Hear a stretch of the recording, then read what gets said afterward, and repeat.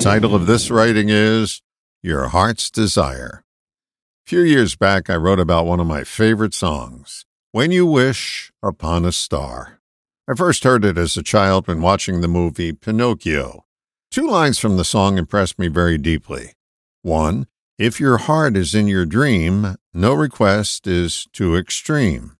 Two, when you wish upon a star, makes no difference who you are. Anything your heart desires will come to you. It wasn't until much later in life that I discovered the magic behind these lyrics. As a child, I thought they were about wishing, and like any child, I had my fair share of wishes that didn't come true. I'm specifically remembering one about a pony. That led to a lot of disappointment, to the point that I gave up on wishing altogether.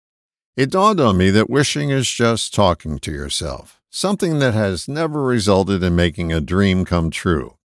In order to achieve your heart's desire, you have to get past the thinking stage.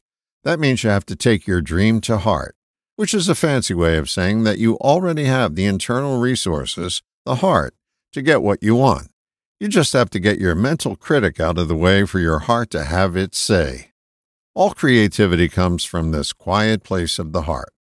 The more often you get there, the less often you'll be a puppet to your thinking. We've been conditioned to think that only certain fortunate people get to achieve their dreams. The song preaches from a different hymn book. Makes no difference who you are. If I could change one phrase in the lyrics, I would change the words, come to you, to come through you. Your dream isn't out there somewhere. Its raw materials are already in you, ready to be assembled in the quiet recesses of your heart. If you continue wishing, your nose will continue to grow. You already have your heart's desire. You just have to get quiet more often to make it so. All the best, John.